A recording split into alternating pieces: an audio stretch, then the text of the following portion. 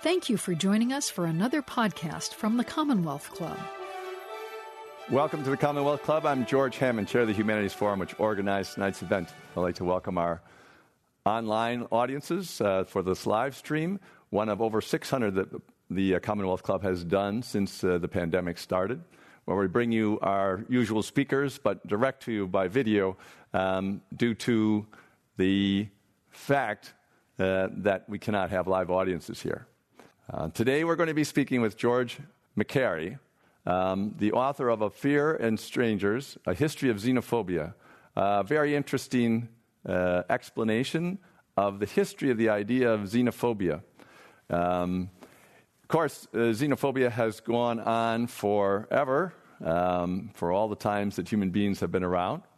And while we're getting our video back, I think I'll give you a little bit of a preview of what's going on in the book. So one of the things that George McCary talks about, and George is at the Weill Cornell Medical College in Manhattan, and in the Division of Psychiatry as well. And one of the things that he talks about is how at the beginning of time, not the beginning of time, but the beginning of human experience, people, were either settled in locations, and then when strangers came in, they disrupted things, or they were strangers themselves, and they would go to a new place, and they'd be shunned. So both of those experiences have made us very, very wary about strangers. Now, George, welcome back. We lost you on our video wall for a little while. I was just laying up the origin of your book, talking about how people in ancient times, of course, either they were settled, but then when strangers came, that was disruptive, or they themselves moved to a new location and they were the strangers and were shunned by people.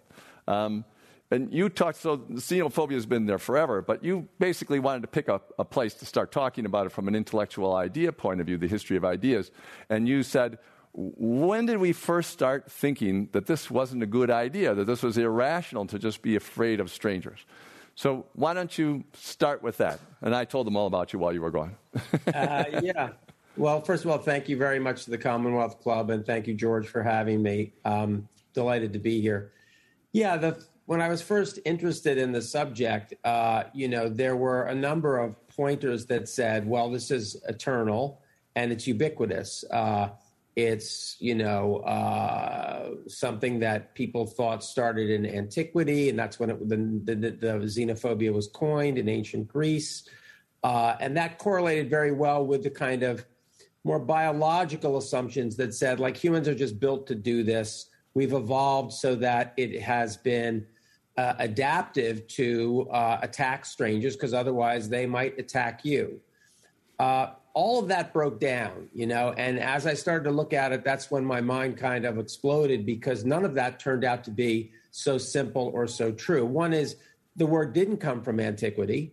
And if strangers as enemies is a very, very old equation that goes back to the beginning of the human record, as Stephen Jay Gould and other people have pointed out, it was even more important adaptively to understand when to cooperate with strangers. Mm-hmm. That's the only way you build big, powerful societies. And so this notion that it was just an evolutionary thing, that it was ancient, both of those kind of exploded. And I was in the hunt, because then the question is, well, what's at stake here? And when did this concept and word emerge? And the way I framed the question was, like, I'm not going to try to go back and retrospectively diagnose xenophobic experiences back through time. That would be a universal library, kind of Borgesian kind of unending story. I want to understand when people started to think it was phobic, that is to say, irrational. And that took me on a very different trajectory that ended up having a very specific story and one very close to our time. Yeah, and you pick, among other things, Ferdinand and Isabella, who are at the center of so much in our Western history. So why don't you talk about how that came about? What made them do in a society that was it wasn't egalitarian and everything, but it was relatively tolerant for the time.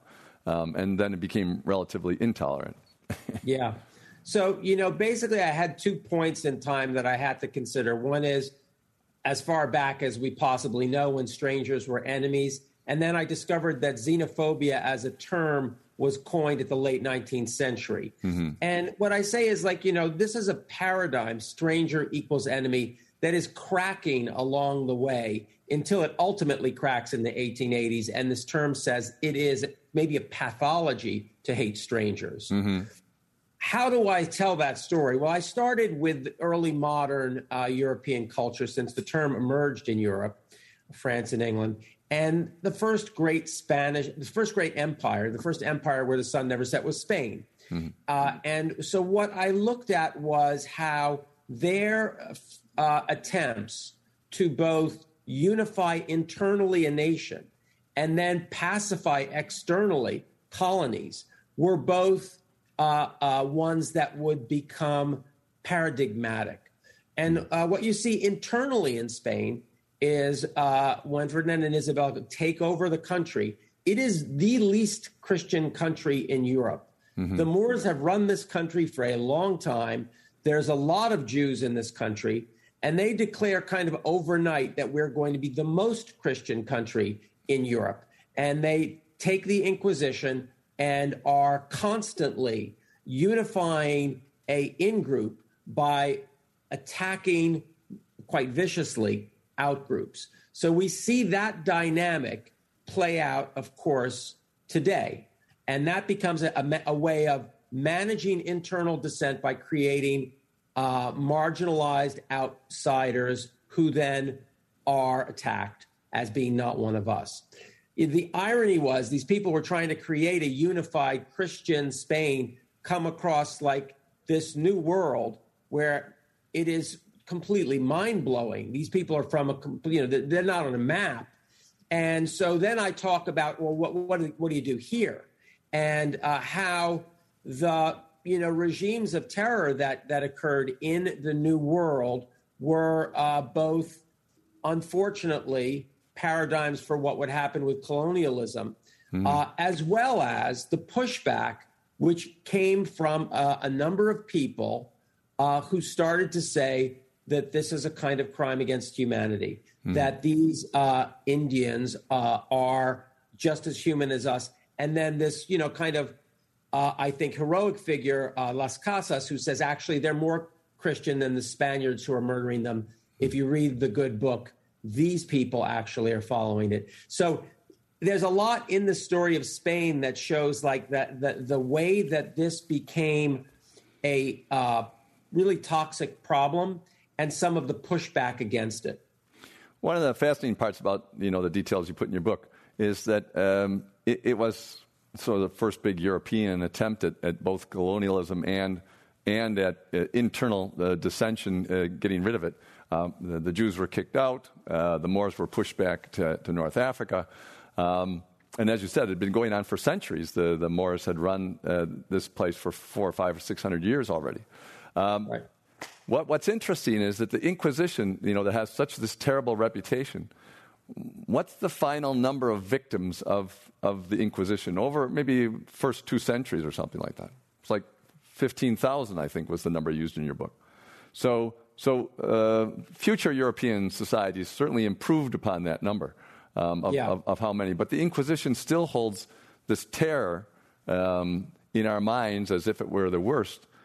And I find that part of it interesting. The other part that I thought was very interesting was you talked about how once one had to subjugate the Indians, they were considered subhuman. This is another ancient idea of how to deal with other people.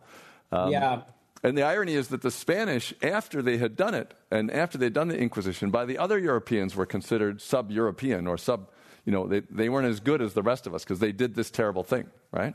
Yeah. So the same thing was put back on them. Yeah. Yeah. So the idea that foreigners were subhuman, unfortunately, goes back to Aristotle. Mm-hmm. And Aristotle had this notion that they were therefore it was fair to subjugate them.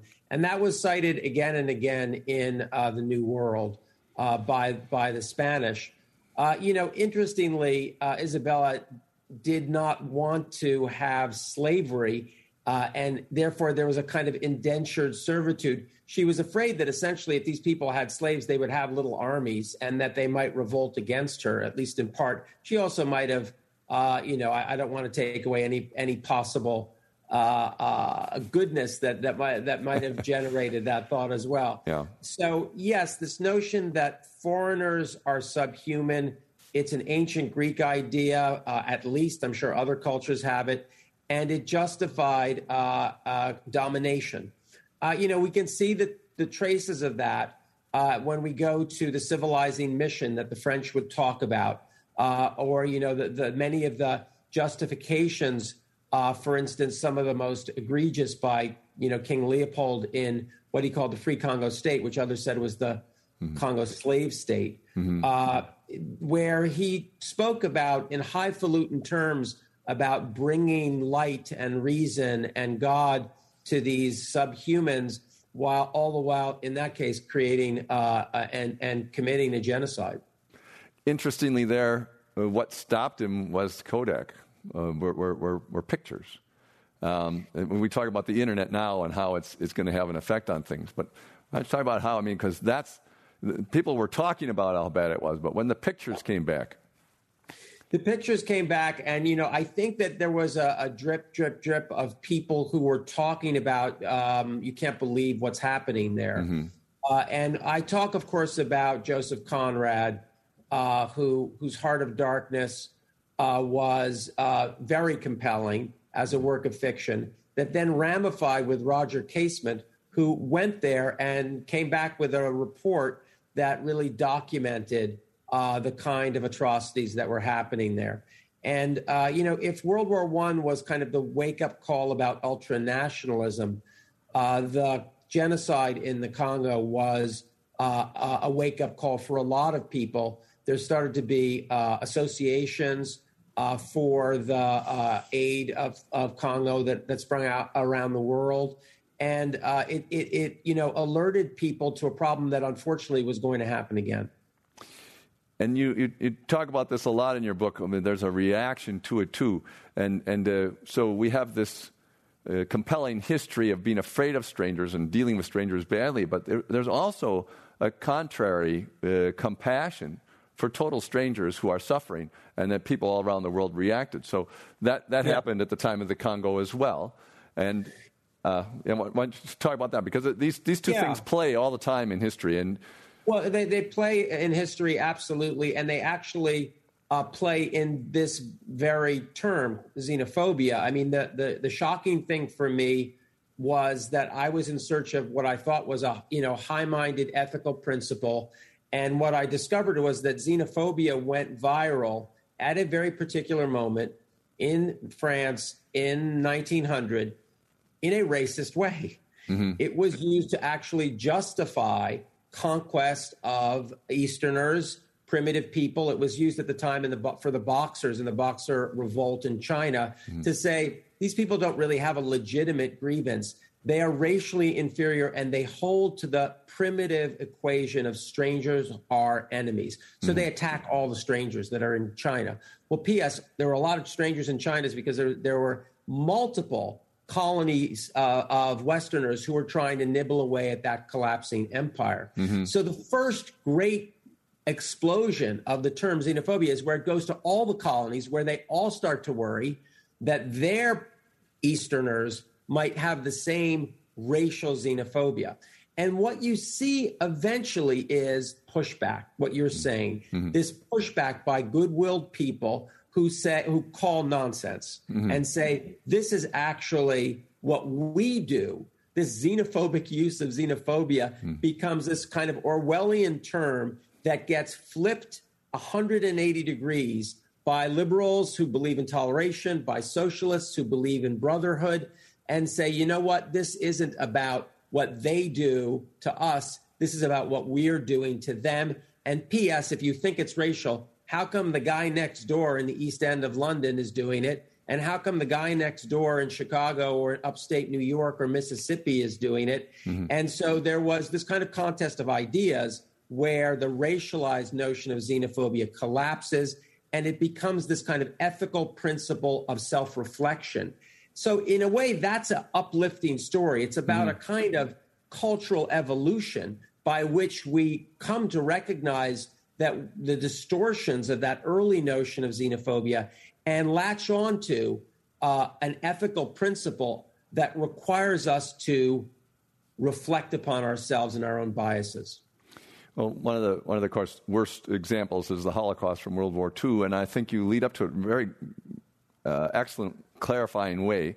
That is, you talk about how there was a lot of ideas in the marketplace of ideas.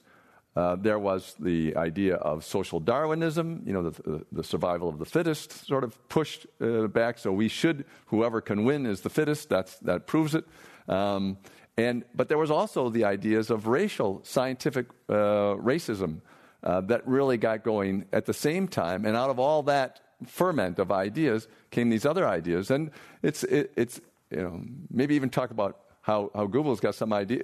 Joseph Goebbels got some ideas from public opinion.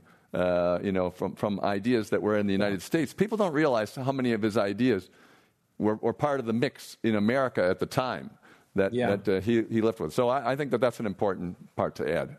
Yeah. So look, among those terms that kind of did a 180-degree flip was racial science becoming le racisme, racial science being accused and undermined on scientific terms and moral terms as nothing more than racism.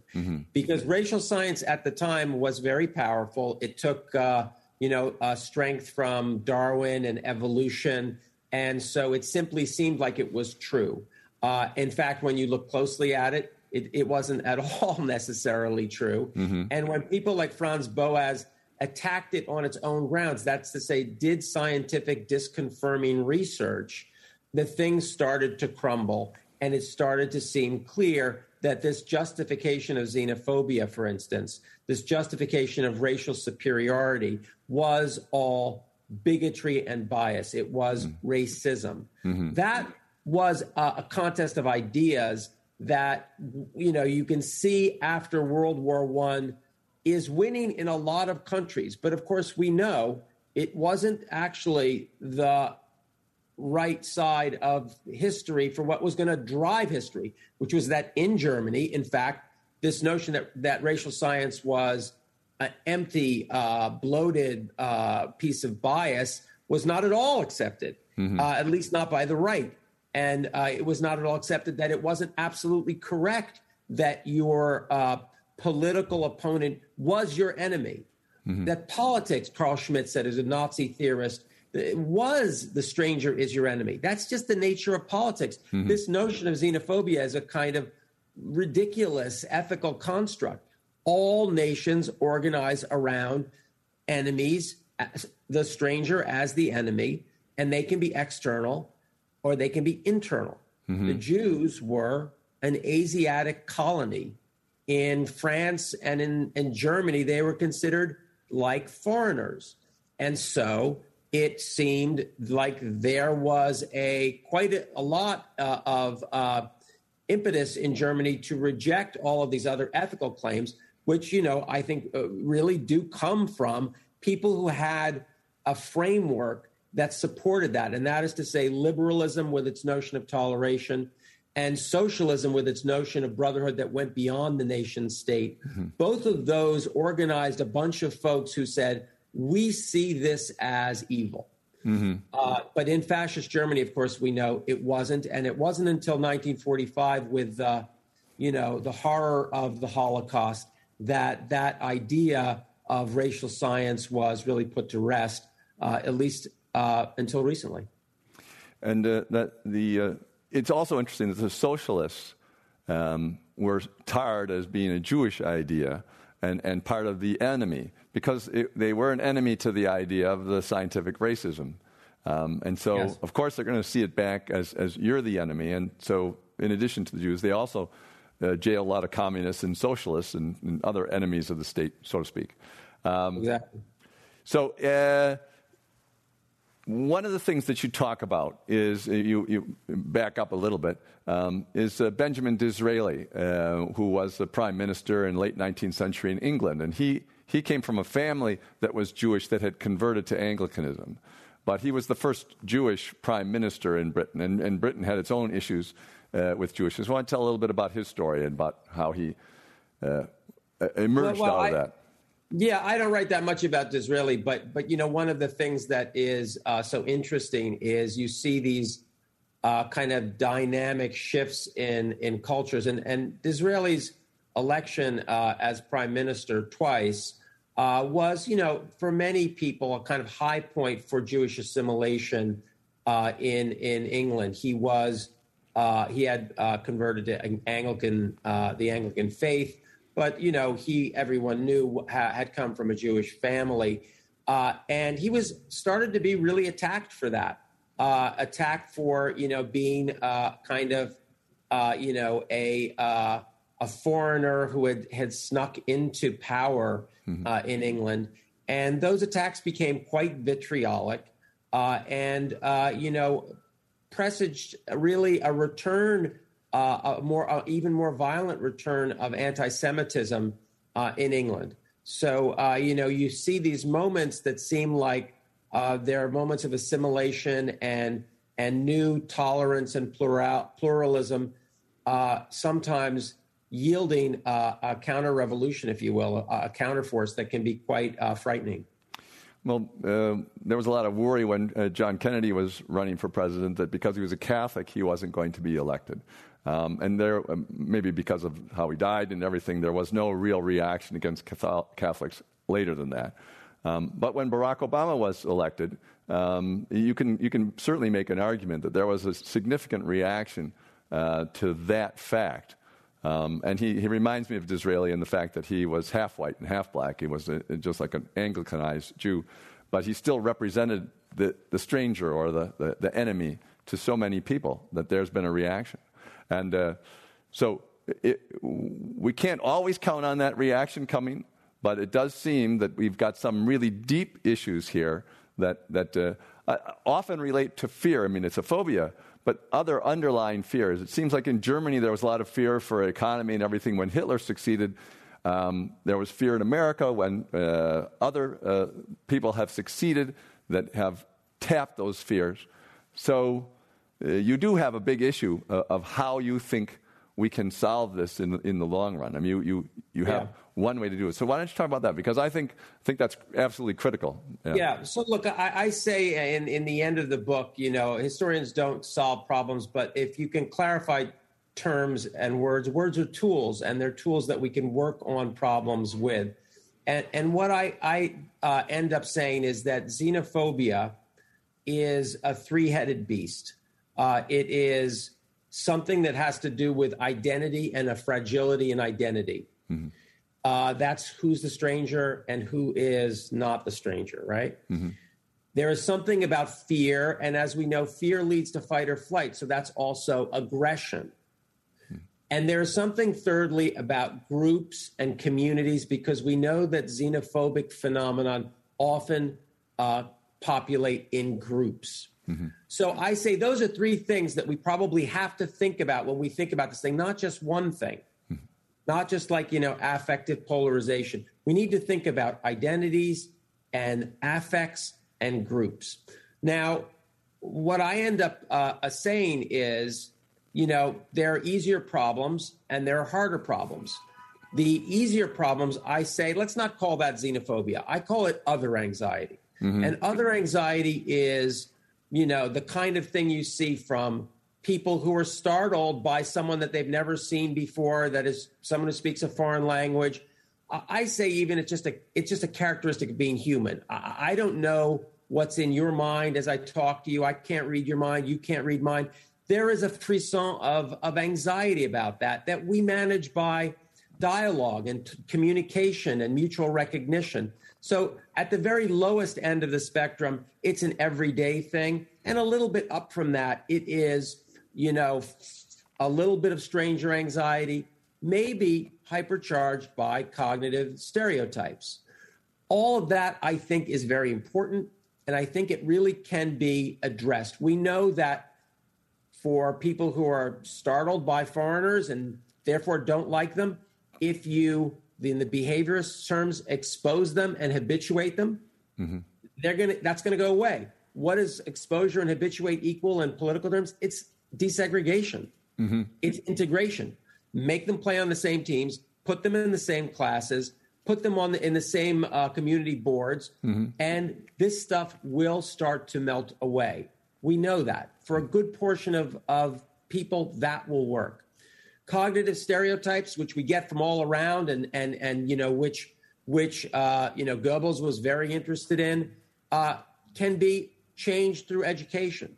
I'm speaking to someone in California. You know, Hollywood has, I think, been both the great purveyor of stereotypes and has tried hard to undermine some of those stereotypes that they're more aware of. So we can unlearn stereotypes. Those things, I think, are pretty ameliorative. They can be worked on. The deeper problem that I call the purest kind of xenophobia has to do with people who don't just passively take in stereotypes, but who want to hate, who need to hate another person, who need to have an outside group. Why? To stabilize themselves. That the notion of projection in this case is very helpful, that people who have shame and guilt feel cleansed by placing all of that on some minority, on some immigrant group, and therefore have a kind of clarity, a Manichaean clarity of I'm good, you're bad. I have no anxiety about myself. I'm anxious about you. Yeah. And that is a as we know from treating, you know, folks who have small p paranoia. I mean, they're not paranoid like schizophrenics, but the small p that all of us can find our way into, it's hard to change. There's no ambivalence. It's completely a certain place to hang out because it gives so much stability internally. Those people I call truly, those are the xenophobes. And those xenophobes, I think we have to think about in a multiplicity of ways to manage their the result of their hatred. So there have to be very strong laws that protect the victims. But we also have to think about how we change these subcultures of shame. You know, what I said was like, what is the claim of white supremacy but an obvious symptom of white shame, of subcultures of shame? And so if you don't think about that way, you know, you don't go there to try to figure out, like, how are these people, despite the odious effect of their ways of managing this, amenable to some sort of, you know, amelioration as well. And, you know, that's a complex problem that I try to sort through a number of different models for how you do that. But you know, it is a problem that I have to say, I'm trying to clarify the problem, but I don't have all the answers to it. The one thing you were just talking about there, if you go back 50 years, what somebody would say about white supremacy is that you never forgive those you sin against, you know. And so you're the one who has committed the problem. And you went into your book about, I mean, there's been said a lot recently, this isn't a black problem. This is a white problem. It's you guys that have the problem, not us.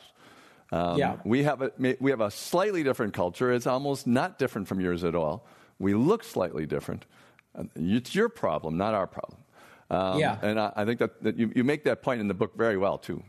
Yeah, look, I think that's the advantage of thinking about xenophobia. You know, I used to read, when I started doing research, I would see it in these lists, and people would say, you know, I'm against racism, anti-Semitism, homophobia, and then maybe they would add xenophobia.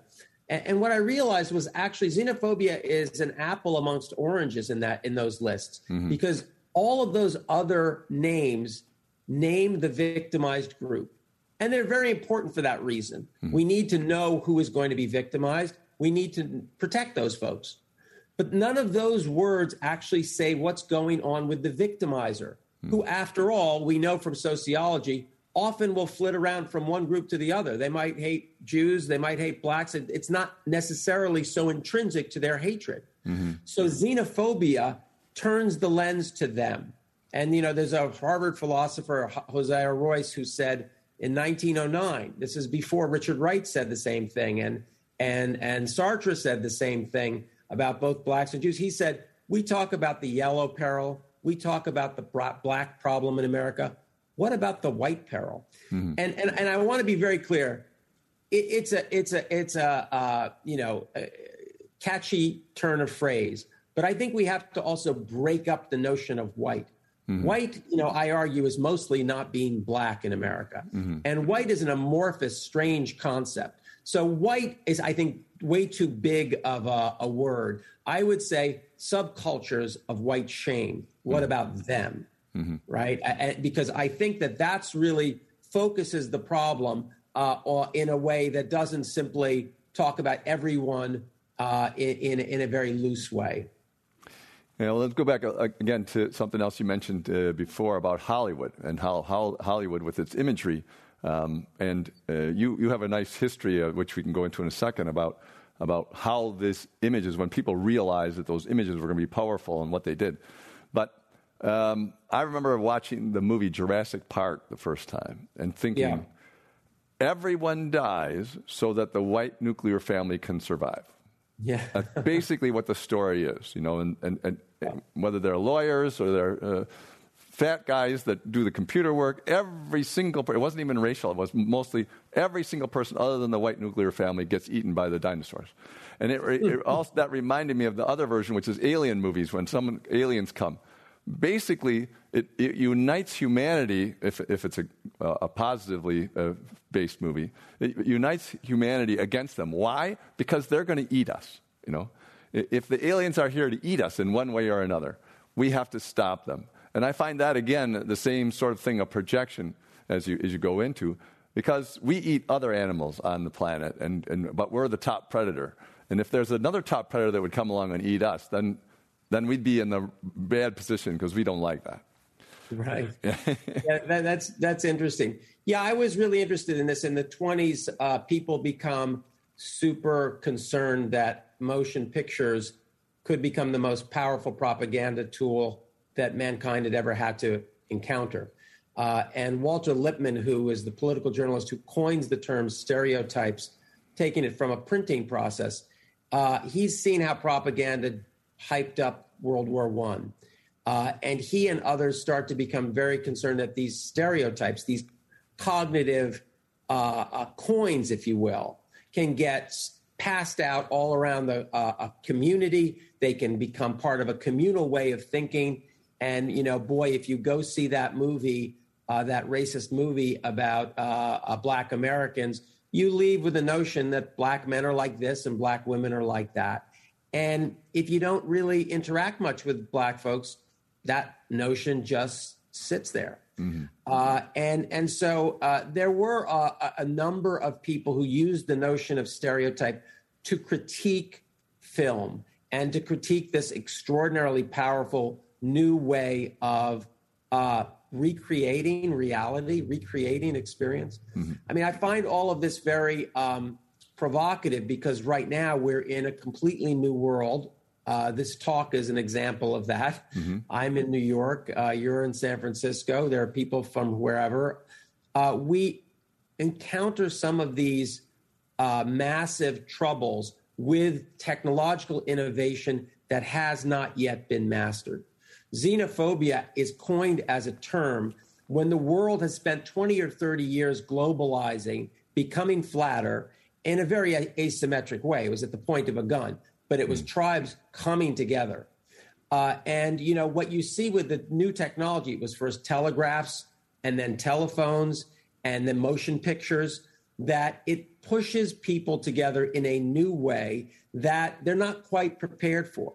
The digital world that we're in right now, I think certainly has something to do with the recrudescence of xenophobia, and exactly what and exactly how, I leave it to others to sort out. I have a couple of ideas about that, but it's a very big issue. We need the people who are going to step up and start to think hard about what happens to the global community, what happens to the local community, and how do we manage the creation of outgroups and the generation of xenophobic hatred digitally and online, which, as we know, is already responsible for instance, a genocide. Yeah, and one of the things that you talk about, in addition to the stereotypes from the 1920s, is the early cartoons also went with these images. And I find it interesting that cartoons have made their way out of children's fare and into adult fare. Partially because they wanted to make the parents sit through the cartoon so that the kids would watch it. But still, and the extreme popularity of movies based on comic books at this point. I mean, we understand why from an economic point of view. They're easy to sell in other countries because the dialogue is minimal and all that kind of stuff. But even so, there's something else there. These images, the cartoonish kind of images of how life is, are stereotypes to give everybody an idea about how to deal with these situations. And their popularity, I think, is one of the things that proves people don't think conceptually. They think in images. And that's what we're working with, and how do we deal with it? I thought it was interesting how you said three different people had very different reactions to Lippmann's idea about stereotype and used them in different ways. And to tell that was fascinating. The three people were Bernays and Goebbels and the guy that started the first George Gallup. That you're pressing me, since that's a small part of the book. But the point is that once you recognize that people's minds were passive, that they would take this stuff in, you realize there was a great power in that. Mm-hmm. Now, Bernays, who was the nephew of Sigmund Freud, was also thinking perhaps of a more active mind, a mind that desired. But, the notion that you could subliminally message people and sell them on things by essentially stimulating their stereotypes was one that led to modern advertising, was one that was clearly part of the thinking for people working in Hollywood. And yes, Joseph Goebbels picked up on that from Bernays and, was very, very interested in how he could use technology to rouse the masses. The famous radio broadcasts of the Fuhrer were, coming to every kitchen. And that was part of the way that he kept people stoked and angry and obsessed with Jews. Did Twitter do the same thing in our recent presidency? Mm-hmm. It's an interesting question. So all of those folks realize that this can be actually a very powerful, almost hypnotic form of group control.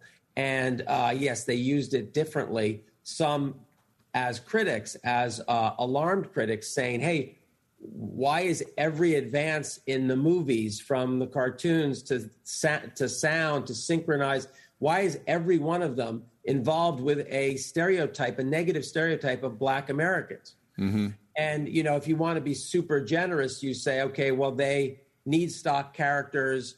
They can, they can't give them too many lines. And some of these, it's their silence. So they don't have to generate a huge amount of information with just an image.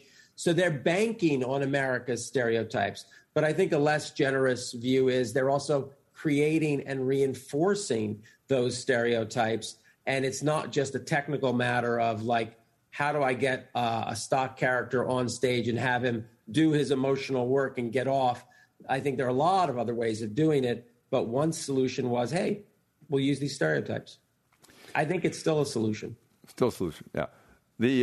And how people use this information, it's the whole question about when we have new ideas and new insights into how is it going to be used. It can be used or abused or misused or used well. And the same time that Hitler was doing his radio broadcasts, FDR was doing his fireside chats, not to stoke anger, but to stoke confidence. Yeah, look, I think I say at one point in the book, the notion that stereotypes were amenable to education and that you could educate folks out of bigoted notions was in one way reassuring, but the flip side was that they could educate you, that it wasn't just a one-way street, that this was going to be a battle of ideas, a battle of stereotypes, if you will, that if the mind is so amenable to just taking in an idea from the outside and uncritically accepting it, then there's such a thing as mind control. So I don't think it's irrelevant that at that very time, people became very, very alarmed about the capacity of our enemies to control, to engage in mind control. You know, at that point, the Cold War had started. Pavlov was supposed to have the key to this. And so the Pavlovian forces that had supposedly infiltrated the United States and were mind controlling a bunch of us became kind of a Red Scare trope that, very much goes to, we can make you hate whoever we want to make you hate. Now, from a personal point of view, you're a psychiatrist, right?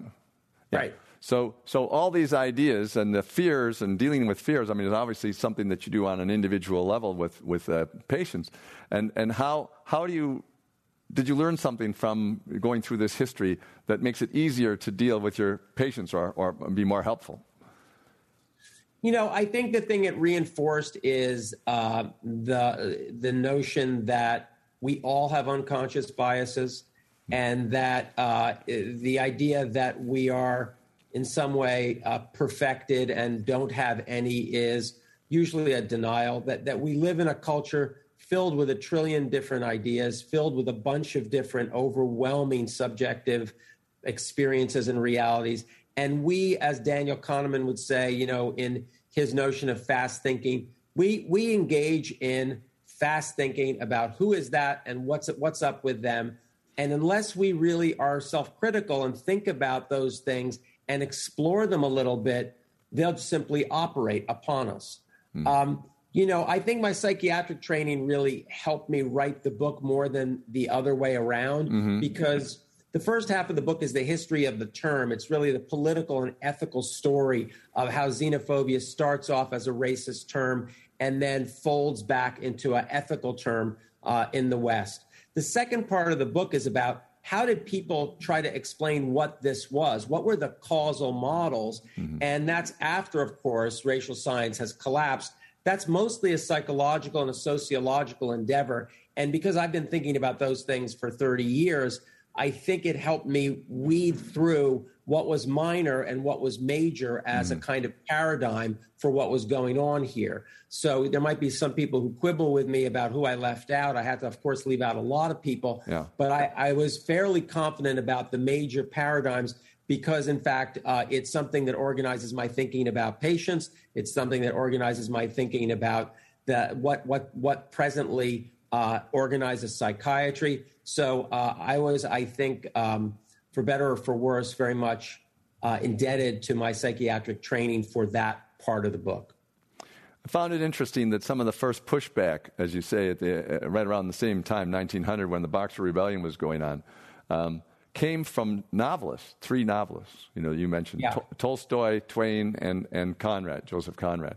That they were people who obviously, when you're a novelist, you get inside the heads of other people, or try to, so that you can make the real characters. And they were all able to get inside the head of the stranger and say, and I know from Twain's point of view on Boxer Rebellion, he said, they're learning from us. You know, we're not. They know what we just did to them, and now they're pushing back, and they're going to learn everything that we just taught them: how to be cruel, how to use weapons, et cetera, et cetera. And just wait, because that's the society, that Chinese society has been the one that has dominated the planet more often in the last 3,000 years than any other culture. So, at least in Asia. So, two interesting points there. One is, thank you for mentioning that. Yeah, the vanguard, interestingly, involved some journalists and some very prominent writers, Twain, Tolstoy, Conrad. It made me think about why that was so. And I think that some literary critics would agree that one of the moral functions of fiction is to bring you on the page together with someone who is potentially very, very far away from your origins, and to have you deeply immerse yourself in their experience, so that Tolstoy attacked the Tsar, Twain attacked American imperialism, Conrad attacked Western imperialism broadly, the British, the French, the German, the Russians.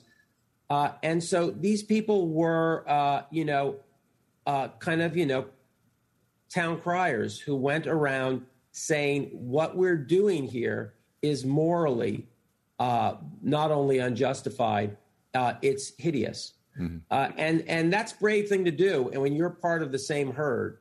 So I think that there's something very important about what those writers did and how they, became part of this lineage, really, of people who gave courage to other people. Because, one of the things that I found was Las Casas is this guy from, early modern period.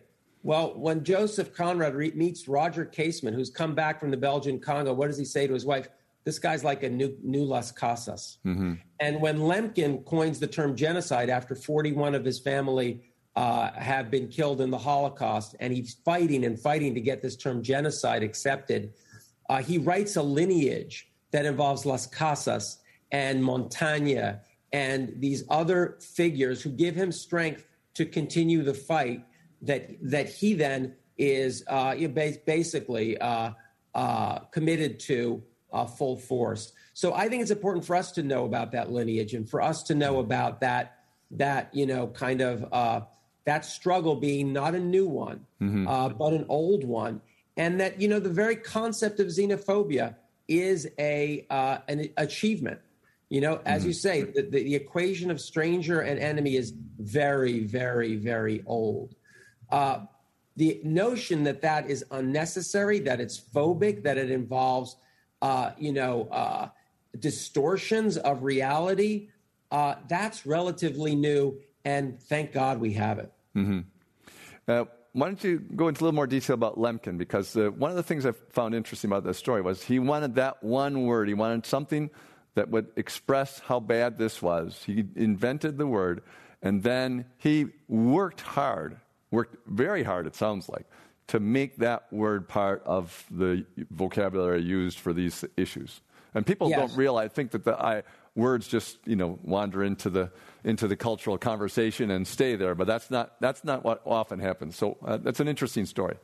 Yes, no, it is. It's a moving story. Lemkin is a Polish Jew who was a lawyer, and he, at a very young age, witnessed anti-Semitic brutality and became quite obsessed with minorities and what would happen to them in majority countries. The Albigensians in France, Christians in Rome. He would ask his mother, why didn't they call the police? Right. And his mother was like, they were the police. So he started to recognize, as a human rights lawyer early on in the 30s, there was no actual term. There was no crime of massacring a minority in your own country. It wasn't a war crime because you weren't at war. And there simply wasn't a concept for what, for instance, the Ottomans were doing to the Armenians. And so he became very concerned about this and started to advocate for different terms. What do we call it when a majority group tries to wipe out a people and their culture? He wanted a word for it. He ultimately settled on genocide precisely when genocide was happening to his family. And he fought, and was relentless in trying to get the UN to accept this and accept in their bodies of law a set of rules about genocide. And he was successful, so that the word genocide actually was codified in the UN. And what others have found shocking and asked me about as well is wow, I didn't realize we in the United States didn't actually approve that. The Senate did not approve the Genocide Convention in the UN. And why? And I had to say, well, the Southern senators were really afraid it'd be used against us and what we had done to Black people. So that's a rather sad end of this story, but Lemkin was successful. We now have a way of thinking about it. We now have human rights organizations that work very hard and are very, focused on this thing that was kind of an atrocity with no name, as Winston Churchill called it. Yeah, it's interesting because if you go back to the 19th century in America, there was a positive manifest destiny idea. That had a name. But the other side was it created the genocide of the Native Americans. And so we really need words to express this, because people can say, oh, that's happening, but they don't see it as a big issue and they don't see it as a movement. They see manifest destiny as a movement, but they don't see, the clearing of the land. Yes. Basically as an issue. Yeah, look, I think that was part of the impetus to write the book, that words are tools. Mm-hmm. We need them to do things. And if they're muddied, if they're unclear, if we don't know where they come from, if they mean many things, some of them contradictory, they're not very effective tools. Mm-hmm. So one of the challenges of this book was to try to clarify xenophobia, clarify what components made up xenophobia, clarify what kind of ideas have emerged from some of the greatest thinkers in the last 50 years about what causes it and what we can do about it, and then hope that allows people to use those tools to move forward in trying to conquer some of these problems. You mentioned Sartre, of course, in your book, and his circle of thinkers. And, people think of existentialism as a sort of depressing idea that came out of World War II and the Depression and so on and so forth. But it was much more than that, obviously. So why don't you say how it had an impact on this argument about xenophobia? Yeah. So Sartre, takes up a notion from Hegel, and that is the notion of this kind of struggle between the I and the other, mm-hmm. And this attempt to dominate, reify, make into a thing the other. And that becomes this kind of tool by which he starts to look at anti-Semitism in France. But then, actually the most influential use of this term was Simone de Beauvoir's The Second Sex, where she says, actually, this is what's happened not just to, they had their cast of characters. They would talk about Black Americans, and they would talk about Jews, and sometimes they would talk about Arab women. Mm-hmm. And then she says in this, fantastic addition to this string, and all women. Mm-hmm. And you see her kind of you see the light bulb almost going off in her head when she writes this sentence, mm-hmm. Black Americans, European Jews, Arab women, all women. Mm-hmm. She writes this book that says, wow, there is this kind of oppression that is so old that it is almost invisible. And it is about the othering of women, the making them into a kind of thing, into a kind of stranger. So that comes really out of Sartre. And the other big influence of Sartre was colonialism. Like, he really lit a fire in a number of French colonies where it was quite clear that when he talked about this battle between the I and the other, that the colonized people were the other. So a lot of post-colonial thinkers, radicals, politicians looked to Sartre for kind of a framework to understand what was happening to them, what had happened to them. I write about that rather extensively. Yeah, a lot of great details for those who read the book. So there, you talk about how the only kind of way to deal with this on a big scale is radical egalitarianism that we accepted. You mentioned Michael Foucault and his attitude towards when you talk about the other as deviant. And in a way, if you just look at all the different cultures and subcultures of humanity, we can say, that group is too misogynistic, or that group is too, liberal, or that group is too sexy, or that group is too this. It's always something too, but it's much more overlapping than it is too.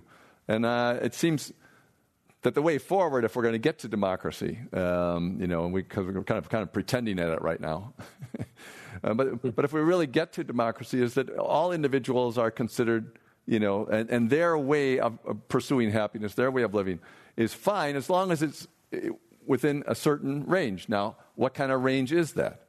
And you can say, of course, the main thing would be if you violate somebody else's will in pursuit of happiness, through murder or rape or theft. Of course, we can't allow that at the same time as we allow everybody else to try to pursue it. So there are some lines that do need to be drawn. But we draw all kinds of lines that aren't needed. Yeah, look, I don't want to be up here and advocate for kumbaya. Like we need to think in real terms about how to make the problem somewhat better. Mm-hmm. I think that politically there are two, pillars that you can take up. If you're a liberal, you believe in toleration. Mm-hmm. You recognize that toleration is critical even when you don't like the ideas that you're tolerating. Mm-hmm. And, the famous Karl Popper's paradox of toleration is it has a limit. The limit is you shouldn't have to tolerate people who would destroy toleration, right? He's like, we're not going to tolerate the Nazis. Everything else we have to tolerate. For socialists, it's equality, it's brotherhood. And I think that, you don't have to be a socialist to believe that thinking about humans with their cultural differences, with their capacities for technology, with their different kinds of subjective flavors as radically equal is a project that we all will struggle against and fail against. We all have our unconscious biases. But if we have that point of reference, it keeps pulling us back from going too far on that. And so that's a way of thinking about both politically and ethically how we can check ourselves. But, I go through some of these psychological models in a way to help us all recognize ourselves, right? If you, the first model is, of a trauma. Like, someone from a different race scared you, and forever since you've been scared of them. Well, go play baseball with them. You won't be so scared. Go read a novel about what their lives are like. Maybe you'll be a little less scared. We know that works. There's a wonderful study that showed that people who are trans knocking on doors and talking to people for like 15 minutes significantly decreases those people's phobia of trans folks. Mm-hmm. So we know that works. Stereotypes, again, fast thinking uses stereotypes. So getting rid of stereotypes, not going to happen. Getting rid of toxic, negative stereotypes about minorities, got to happen. We can work on that, because in fact, most people who have negative views of other groups, as this one sociologist found, Emery Bogardus, they haven't been traumatized. They might have even never met the group. Right. They don't know anybody from the group, but they hate them. So where does that come from? We've got to work on cognitive stereotypes. And then we have these deeper problems of people who, have stabilized themselves with hatred. And the final part is the structural part, the part that's become such a hot potato in, on Fox News and whatever, critical race theory. Critical race theory is, if it's appropriately used, is about structures. It's about institutions. It's about customs. It's about laws. It's nothing that really you should be teaching kids who are under the age of 12. It's a graduate series of courses for people to become informed about and pry open some of the assumptions that guide our laws. Mm-hmm. Do they lead to unequal outcomes? That has to be a part of the solution as well. Mm-hmm. So, I think there's a 3-part problem and there's a 3-part solution. And if we don't mush them all together, we'll start to realize that we can make progress on these things. Yeah, and critical race theory, the last point that you were making, I mean, the government is theoretically supposed to make a level playing field. And when people point out, well, it might look level to you, but it doesn't look level to us. And this is the reason why. And those observations are needed for us to get a democracy with a real level, or at least a somewhat more level playing field. Could you read something from the end of your book? Because I thought that was another great way to summarize what you were doing. Sure. So thank you for that. So I finished the book, and the book involves a framing narrator. The first part of the book is about my family immigrating to the United States from Lebanon. And so the coda of the book, I finished the book, and I'm in a small rural village in France where my wife grew up. The village is right on the border of Spain in the Pyrenees. And so it is a village filled with exiles, many of them from Franco and Franco's fascist regime. They walked over those mountains, the Pyrenees, and settled in our village. But the Pyrenees, right there where we are, was also famous for people fleeing in the reverse direction, that Jews and others fled the Nazis by hiking through these mountains. And there is a famous trail that I had never done. And so I finished this book, and I asked my wife if we could try to go on the trail. The trail was the last kind of day or two of Walter Benjamin's life. One of my heroes, Walter Benjamin, the writer, had taken this path to escape Nazism and escape into Spain and Portugal, had been captured at the border, and while being held in a hotel about to be sent back to the Gestapo, committed suicide. He carried with him an attaché case, which seemed ludicrous because he was huffing and puffing, and people told him to drop it, but he told them that what was in it was more valuable than his life. Mm-hmm. So the story of Walter Benjamin's flight is famous, and it has long haunted me. Did this brilliant wanderer, this European flaneur, know that in the end he would become mythic as a man on the run, a Xenos turned away, crushed by cool legalisms enforced at foreign ports and borders? In his final despair, did he know his story would be rewritten backward so that this hike would become a tourist destination and his spirit would forever linger in dingy Portbou? And what of his briefcase? What was in it? Many have speculated, but I think the simple answer is hope. That leather bag contained Walter Benjamin's last appeal. It was what remained of a trembling, failing trust that perhaps his voice might vault over the highest walls of hatred to far off, perhaps quite foreign beings who might join with him over those pages. Sometimes I imagine that if one stumbled upon that dusty valise and pried it open, as in the 1001 Nights, it would release the roaring voices of history's refugees and exiles.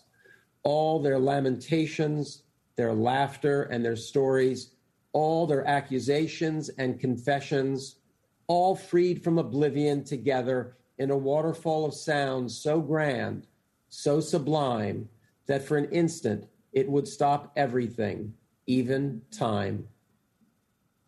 History is a trip into the spirit world. It is an attempt to wake the graveyard and give our ancestors voice and form so that we can confront them and free ourselves from their spells. History, at its best then, carries the hope not only of resurrection, but of exorcism. It holds the desire that by remembering we will not repeat. Of fear and strangers has been my attempt to remember for myself, for you. Xenophobia is not some antiquated classical term. It is our word. We have a name for what is happening to us, what has been growing in scope, flashing red, spreading. The only questions are, how extreme will it become? What forms will it take? Who will it target? And who will stand to oppose it? This hatred will not end of its own accord. This is our catastrophe. That poet who once grilled me about my history, himself descended from enslaved people, wrote that, quote, nightmare begins responsibility. That responsibility, I know now, to ourselves, to each other, is not just to wake up, but to remember it all when we do. Thanks. We have a question from the audience. Dave Hildebrandt, please speak to the ironic role of religion in fomenting xenophobia. Yeah, it is an ironic role because it is both a fomenter right? There was, if you look at the Christian wars, the 40-year war, that was the kind of experience that led to the liberal notion of toleration. That was one sect making another strange when they were a little bit of a different branch of Christianity, and then going to war, an endless war. Who was on God's side? Apparently, no one. They all killed each other. The Spanish, you see the role of the church as a little bit more bifurcated. On the one hand, there are people who very much enslave the native people and get justification from their notions of Christianity. And at the same time, the first revolt against them was from Dominicans who said, actually, you Spaniards are not Christians. We refuse to give you communion, and you are acting like devils. So you see this thing that is can be twisted to both justify occupation and enslavement, or the opposite. And that was the way that Las Casas took it, in the opposite direction. So religion has traditionally been very dangerous in the public square. I'm all for religion in private life, and I think it's very dangerous as a matter of public identity. Well, let's finish this up where you started, with a very interesting idea where you said that the person who first had the idea about projection or something that had to do with strangers, what we project onto strangers, was Xenophon. And Xenophon's name starts off with Xeno. That's like xenophobia. So he must have been a stranger given that name, I assume. Good point. He was a wanderer, but his notion of projection was exactly the opposite of the notion that we use today for xenophobia. His notion of projection was, I'm the same as you. Mm-hmm. And that's a way of maybe even talking about projection as the core of empathy. Mm-hmm. It's about commonality that he saw with others. What Freud does, and he says, Freud unfortunately uses the term in both ways, but the novel way that Freud uses the term is, it's actually, I make you everything I hate about myself. You are the not me. And that's really what drives not empathy, but xenophobia. Yeah, and you mentioned how the authoritarian personality and parenting causes this in children, and that they have to admire the parent, and therefore everything is perfect about the parent, so they have to find somebody to blame for all the feelings of discomfort and everything. But yes. It's a long road to democracy and the egalitarian democracy that we're talking about, and clearly there's lots of people on that side of the equation. There's lots of people still uncomfortable with that whole idea and consider that the enemy to that feeling of comfort they can get from the authoritarianism. And I sum that up by saying, let he who is without authoritarianism cast the first drone. Okay. Because we really, we're trying to get to democracy, but we're all afflicted with authoritarianism for lots of different reasons. Yeah, I think that's a good point. And when you start looking at it that way, you start to dive a little bit more into the details. I don't like getting caught up in the word authoritarian and authoritarianism. Adorno's great book, which is 1,000 pages, they put a great deal of stock in an authoritarian personality, which you described well. Authoritarian parents lead to kids who admire authoritarians and in a displaced way project all of their weak sense of having been crushed by an authoritarian onto some other group. It's an elegant model, and I think it's a very important model. And I think it goes much further than we see in some of the recent spate of books on authoritarianism that simply think of it as a thing. We need to open it up and understand what's inside the box. Yeah, more details are always useful. There's a spectrum, not a black and white, which is why we're all across the spectrum. And when we do it to ourselves with our split in our country, and the interesting thing about that split is that there's a very large number of people in the majority in the middle, and we have created this split politically. And both parties are responsible by gerrymandering and making the elections based upon the primaries, which causes extremists to win. We do these things to ourselves, and not intentionally, just because we like to win. and come up with a strategy that wins in the short term and causes problems in the long term. But this was a win in both the long term and the short term. Thank you very much for joining us, George. It's a great book, very interesting. I hope many of you enjoy it. And so ends another event at the Commonwealth Club in its 119th year of enlightened discussion. Thank you. Thanks for having me. My pleasure. You've been listening to the Commonwealth Club of California. Hear thousands of our podcasts on Apple Podcasts, Google Play, and Stitcher. If you like what you've heard, please consider supporting our work and help us bring 500 programs a year to listeners like you. Go to commonwealthclub.org/donate. Think your way around the world with our travel programs to exciting domestic and international destinations. And when you're in the Bay Area, please join us live at our events. Thank you for listening and for your support.